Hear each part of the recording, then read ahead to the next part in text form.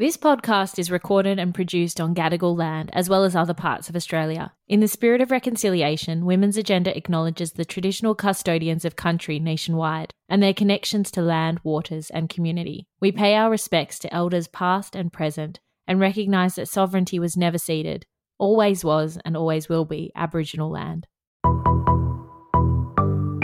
You're listening to It Takes Boobs, a Women's Agenda special podcast celebrating the strength, resilience and grit of women across Australia. Through this series, we challenge the typical sexist trope of it taking balls to get big things done. Boy, is that wrong. I'm your host, Tala Lambert, and this series is made possible thanks to our friends at Stella Insurance.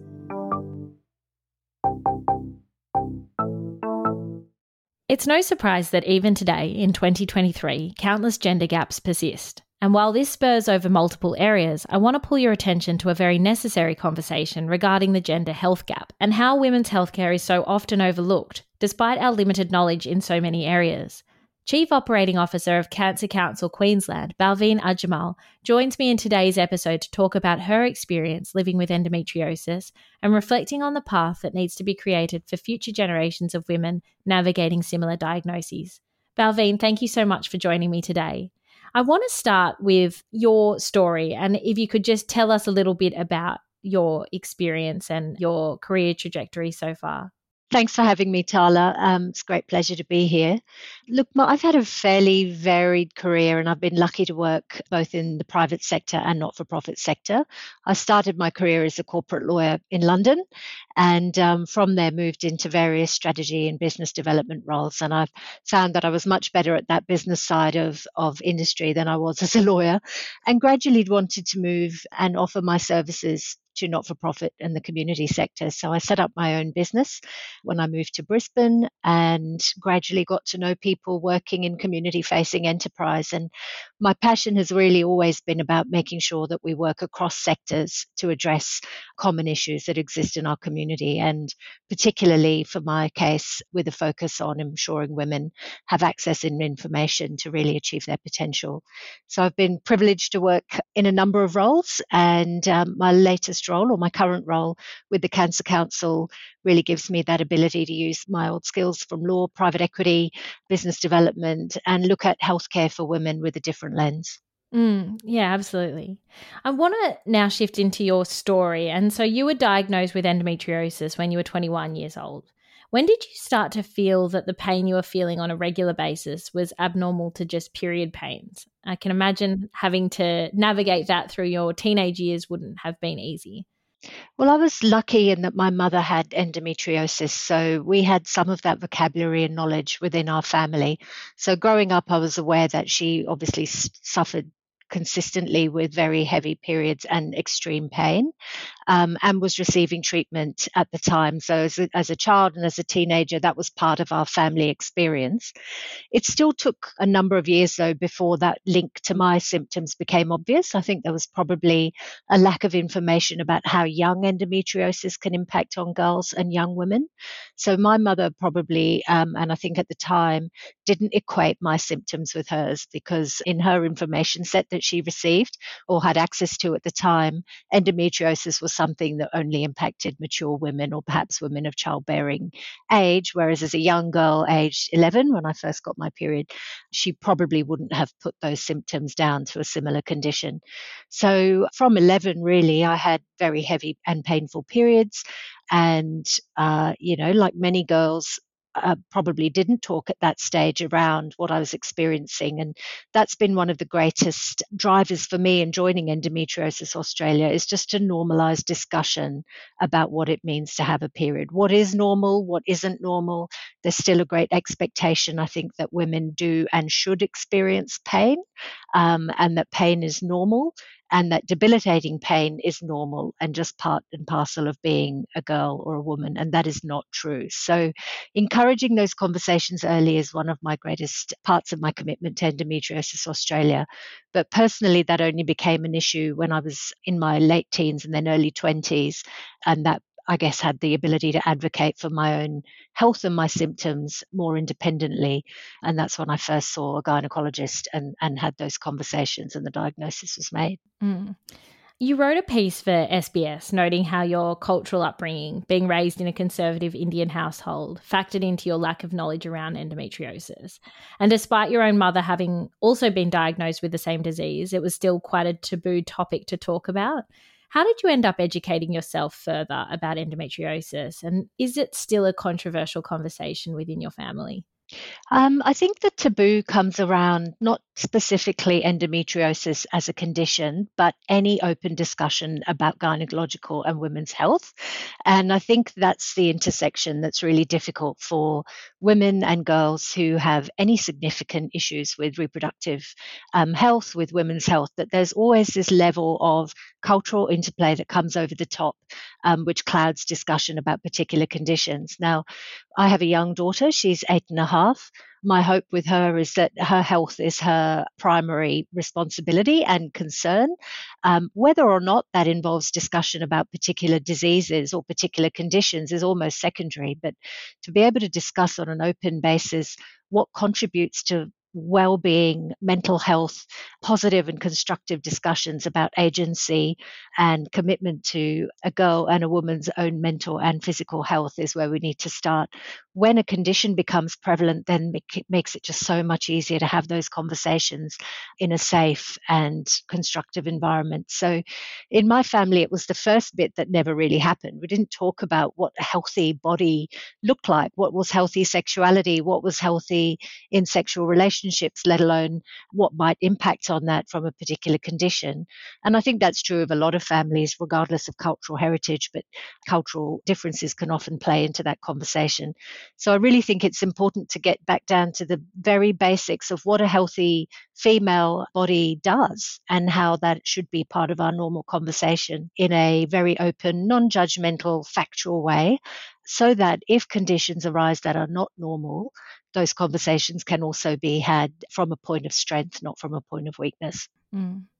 Do you reflect on how challenging that must have been for your mum in navigating the same condition without that support that, you were able to access? Absolutely. I think a generation back and two generations ago, those conversations would have been really difficult, both from a basis of not just social stigma, but from incorrect facts around fertility, around femininity, around what it means to be a healthy and productive woman.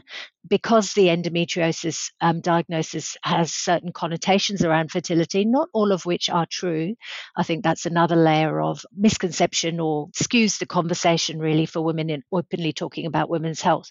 I know that two of my older aunties on my dad's side died from ovarian and cervical cancer, but their own families didn't know about their symptoms until way too late. So again, endometriosis is something that's impacted me personally, and that's something I'm really passionate about. But being able to discuss symptoms, treatments, and women's health on a daily basis really helps us to have those conversations across a whole range of conditions. Mm, mm. Are you more candid with your mum and parents now around what you experience, what your daughter might experience? I'm much more candid with my own children. I've got two boys as well. I think that discussion is just normal. I mean, how our bodies work, how their bodies work. I'm very open with my kids. I watched a movie which is a documentary stroke real story about a family in India, and the husband in that scenario realized his wife didn't have access to good sanitary care. So he set around trying to develop a low cost, sustainable solution to giving her clean and hygienic sanitary wear. And that's a fascinating story. It's based on a true story. And the boys asked me about it, and we had a great conversation about what that looks like in that culture. So it's coming out of this bubble of women's health into just what does it mean to have a different body, and what happens to your body at different points of your life, and doing that in a way that's not covered in shame. It's not overly sexualized. It doesn't need to come from a position of illness. It's just about being normal. Yeah. Balveen, I understand that you underwent multiple surgeries following your diagnosis with endometriosis. Following the birth of your 3 kids, you also had a hysterectomy. How did these procedures affect your physical and emotional well-being? Yeah, that's a difficult question. I think I've had a total of 10 surgeries now, probably over 10 years. A range there of laparoscopies, incisions, cysts, the three cesarean sections, an ablation, and then a hysterectomy. So that's a lot of surgery for anyone to deal with. I think even regardless of the physical impacts of each particular procedure, the recovery from general anaesthetic, the recovery from pain medication, those things are really understated. So I think better support in terms of the impacts of taking long term pain medication, the hormonal impacts of coming on and off the pill, which was my form of contraception, and the long term effects of recovering from general anesthesia, I think is really important. So, while we again look at healthcare or clinical healthcare as a one off event, the impacts of that run on for many weeks and months after each surgery. So, I think that's where complementary allied health, the not-for-profit sector, other parts of that care environment can really kick in once you're out of the clinical setting. How does that all wrap holistically around a woman in the support of a chronic illness? That's really important. In my situation, each of those surgeries did repair the immediate issue, so was successful in the immediate term. But as we know, and I think as research has improved, endometriosis does come back. Unfortunately, it's not necessarily something that you can eliminate with one surgery. I understand that the surgery techniques are also improving, so a more precise and a more intensive surgery can actually delay those returns. And I'm sure there's clinical providers who are better placed to explain that than me. But I think that's improving the rates of multiple surgeries for younger women or women who are being diagnosed now. I think with the hysterectomy, I also had adenomyosis, which is a related condition or a similar condition to endometriosis, where the lining of the womb grows inside the muscle wall of the uterus. So that was contributing to a lot of my symptoms at the time and led me to the decision to have the hysterectomy. Recovery from a hysterectomy is tough. I was really fortunate that I had had three healthy babies. Their pregnancies were very complicated, and I had three cesarean sections, which also has impacts. Yeah, it's a long recovery from hysterectomy, particularly when you have a job, kids, normal family life. And again, I think looking at women's health in a holistic way and through the support of a really unified women's health strategy will help us to understand what role those different organisations can play in supporting women on a longitudinal basis through complex conditions. So that women that are undergoing similar, surgeries and experiences as you did, have, that support in place and don't have to be silent about what's going on for them. Yeah, I think it's difficult for anyone to navigate the health system on their own. It's a complex environment and there are many moving parts. So, the better we can get from a health perspective at understanding all those interdependencies and comorbidities, the better placed we will be to actually allocate resources to different providers at different times and stages in chronic conditions. It's very difficult for the not for profit sector at the moment to access funding based on individual projects when we know that those individual projects have a cumulative effect on the patient or on the client. So, putting my private equity hat back on and looking at funding structures that can actually enable a better coordination and a better impact on the individual through multiple funding sources is really the way that I think we need to go. Yeah. In your experience, how can we better address intersectionality in women's health? I think we have to listen to women, and I think we have to start believing them and their experiences. And I think that doesn't just come under the banner of women's health. That's a whole range of issues that impact predominantly on women, whether it's women's health, whether it's their experience of bias in the workforce, whether it's domestic and family violence. I think the stigmas against believing women are embedded in many of our systems that are designed to respond to women, and therefore our institutions and our policies are often based on facts, or rather not based on facts, they're based on assumptions about what women say and why they say it. So particularly issues around chronic pain, pelvic pain, issues with sex, issues with women's experience of sex, and also then in relationships and around coercive control and violence. It's very complex. It's not linear, but all of it starts with actually listening and believing in what women are experiencing. And I still think that that's the biggest hurdle that some of our health systems, practitioners, and then looking across social workers, the police are still grappling with.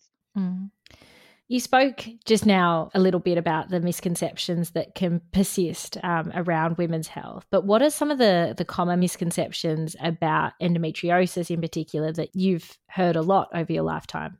Yeah, I think one of the biggest misconceptions, and I've been thinking about this over the week as different stories have been shared, is around what's normal for a period. Now, half the population of the world has periods, at least, if not more. There cannot be any one definition of what's normal.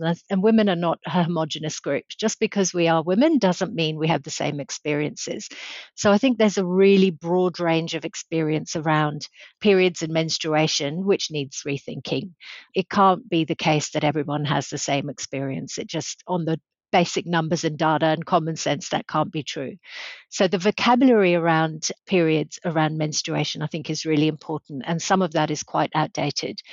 When you take that and then transpose it into a conversation about a complex disease that has multiple symptoms, some of which you wouldn't necessarily equate with menstruation, like fatigue, like digestive issues, like intersections with mental health, it's a really complex set of vocabulary that we need to look at. And I think sometimes some of those assumptions around periods and menstrual health get played out quite differently when you're talking about endometriosis. For example, there was a lady at the event earlier this week who talked about having a period which went on for 2 weeks. Now, that's not a period, that's a different issue. My worst point in terms of my endometriosis, and I also had adenomyosis, I was bleeding for 3 weeks a month. That's not a period, that's bleeding that is irregular. So we've got to start using the right words for the right parts of a woman's reproductive and menstrual cycle. Bleeding, which occurs for 3 weeks a month, is not a period. That's something else. So I think we need to educate our girls really early about what a normal period is, what irregular bleeding and excessive bleeding looks like, and using the correct terminology so they can advocate for themselves. The second part, I think, of misconception does come around fertility and around the ability to conceive and deliver babies. And I think, a lot of the fear around conditions like endometriosis and other gynecological conditions is that the link is instantly made to fertility, and often at an age which is really inappropriate. So I remember being told at my diagnosis, well, you better have those kids quickly. I was 21. I was at the beginning of my legal career. I wasn't in a relationship.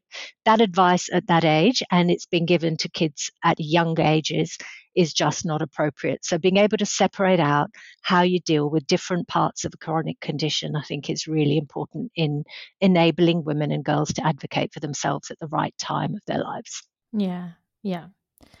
Looking ahead, what are your hopes for the future in terms of raising awareness, improving support, and breaking down barriers related to endometriosis and women's health? And are there any specific policies or initiatives you're especially proud of? I think looking forward, the key is to start discussions young and to be able to, as I said, use the right vocabulary for the right experience. I think the more women and girls are able to talk openly without fear and in safe environments about their experiences and be heard and reflected in research is critical. In terms of the successes that we've had so far as Endometriosis Australia, I really congratulate the team who have been able to raise the profile of this condition so significantly over the last 5 to 10 years. I mean, we've really gone from a grassroots organisation into one that's influencing state and federal government, that has national press coverage, and that's really down to the commitment of the co-founders of the organisation and the current team in that relentless conversation around the impacts of endometriosis. I think even the fact that the research has changed and now shows us it's not 1 in 10 women, it's 1 in 9, and in Queensland it's 1 in 6, is really down to the fact that those conversations, the advocacy, the discussion is out there. More women are seeking support, more women are being diagnosed. And I think it's probably a lot more than 1 in 6. And we will find out more as research takes place. So that is a massive achievement, even though it sounds like it's not an achievement but a back step. It's actually an achievement to be hearing that correct diagnoses are being taking place or are happening across Queensland. Mm. Have you seen policy shifts occur as more women enter Parliament? Absolutely. And I was really pleased that the Premier attended our event in Brisbane last week. And that again shows a commitment and an empowering of women's health on the public agenda that is fantastic to see. I think, again, looking more broadly around women's health, but also women's experiences, you would not have seen the shift in priority given to women's health, women's participation in the workforce, childcare, kindergarten fees, the domestic and family violence platforms that have been created without 50% women in Parliament.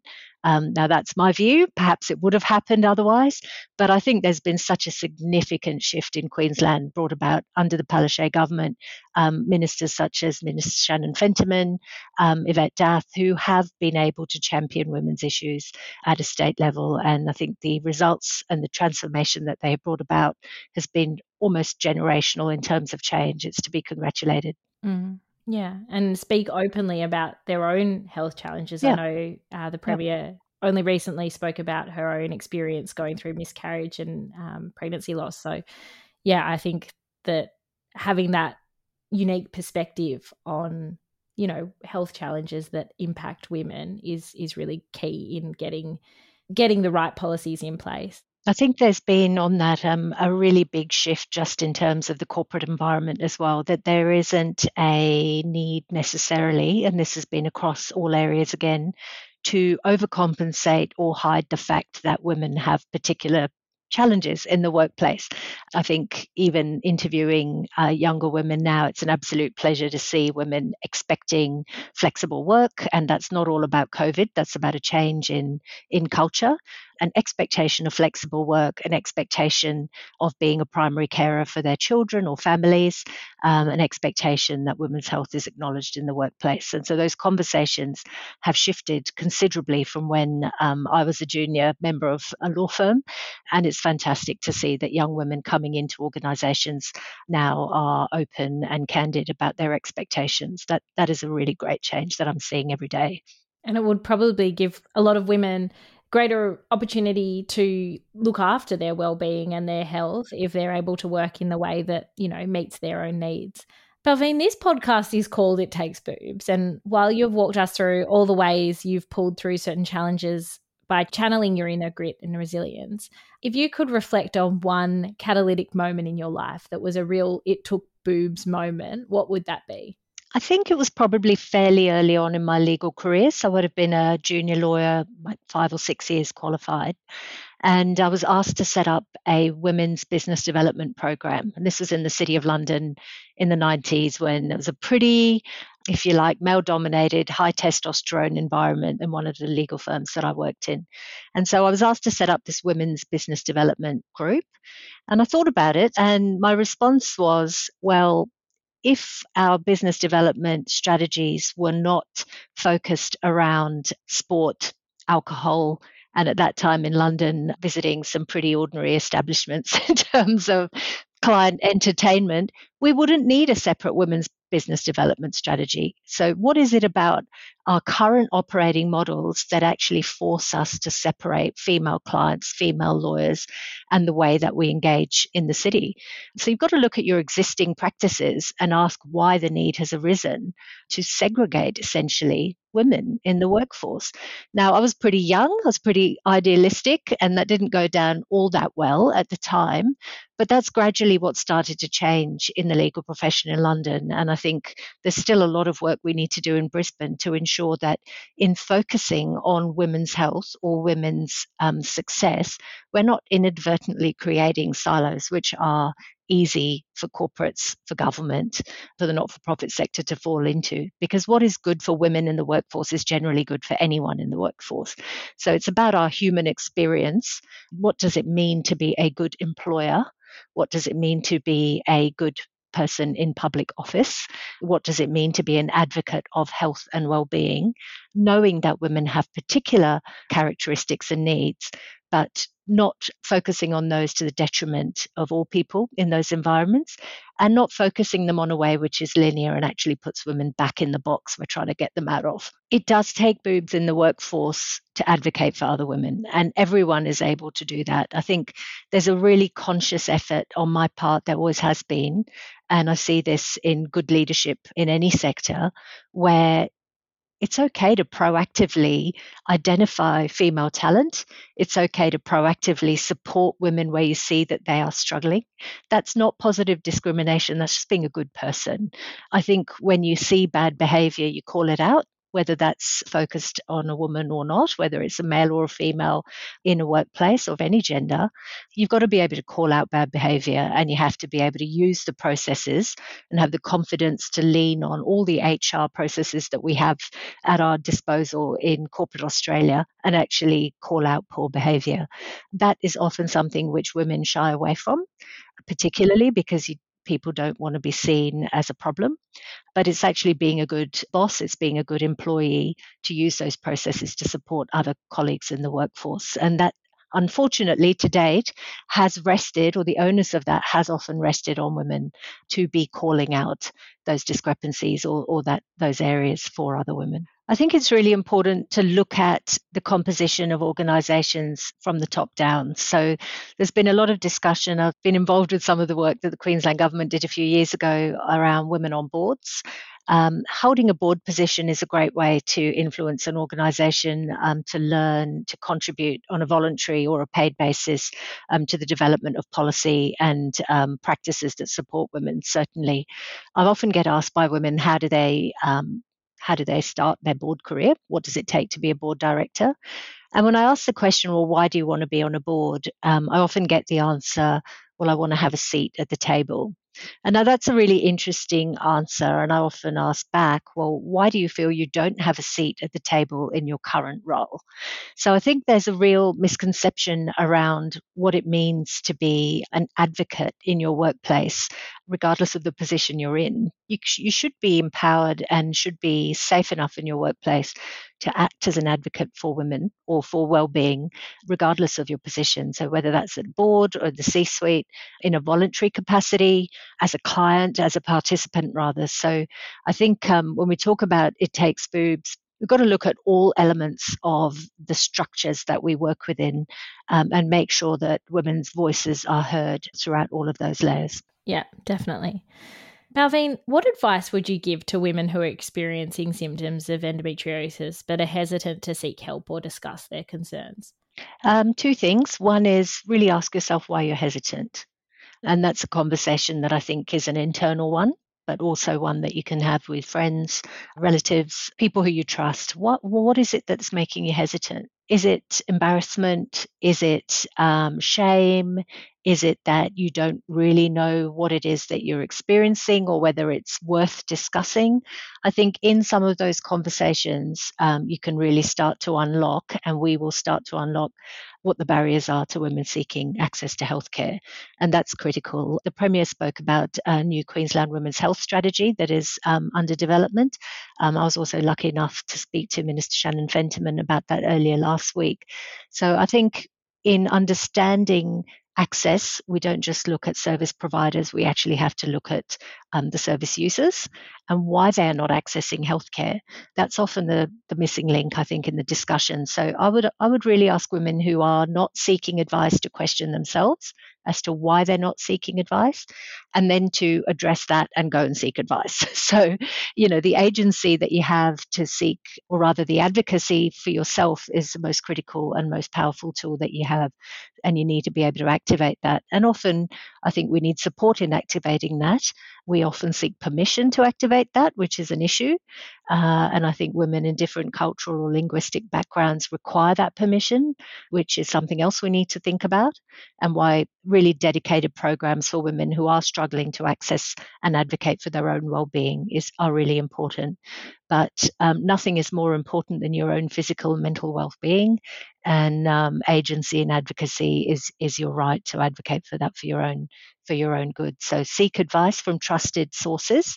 Everyone has access to the internet, and everyone has access to a GP. So don't be shy, don't be hesitant about getting advice. Thank you so much for joining this episode of It Takes Boobs, Balveen. It was such a pleasure to have you on today. Thank you for having me.